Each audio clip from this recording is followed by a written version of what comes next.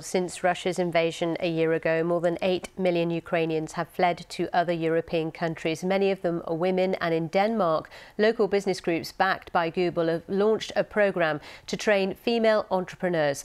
The first programme saw more than 400 women apply for just 60 places, and now the scheme will be rolled out to more than 1,000. Adrian Murray reports from Copenhagen. Miroslava Droniuk left Ukraine with her young daughter shortly after the invasion began. I'm sure for most of the people who left, it was one of the hardest period of their life. At first she was offered cleaning and factory work, but now she's got a job in marketing and is running the business she co-founded in Ukraine, selling silk beauty products. We had this campaign in Ukraine that if you have some kind of the business, you need to make it run again, because we need to have some economy. Her business partner Nadia is in Lviv in western Ukraine. She comes from Mariupol, which was devastated earlier in the war. In the first month of war, of course, we were kind of frozen because you don't know how bad things will get. You don't even know whether your business, the baby that you've been working on will survive. Miroslava was among 60 Ukrainian women who took part in an entrepreneurship programme over 6 weeks last year. She's since decided to take their business to new markets beyond Ukraine.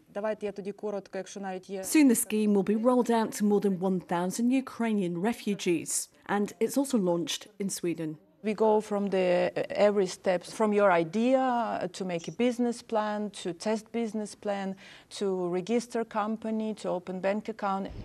Since Russia's invasion a year ago, around 30,000 displaced Ukrainians have come to Denmark.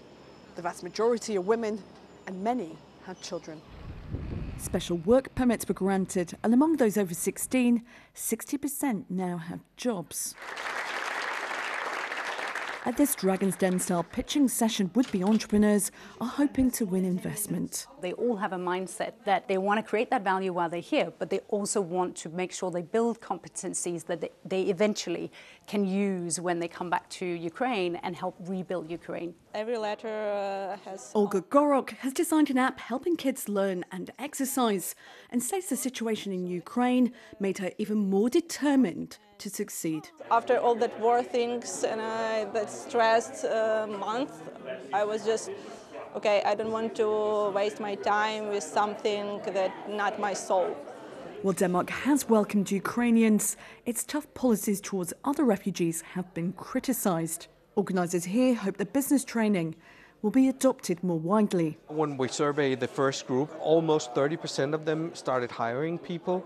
We see more than 50% that have, increased their revenues. In general, the thinking about refugees as being an asset and not a liability for our societies. And I think that is a very important lesson for most of the world. No one knows how long this war will go on, but the Ukrainian women here are making efforts to carve out their own future. Adrian Murray, BBC News, Copenhagen.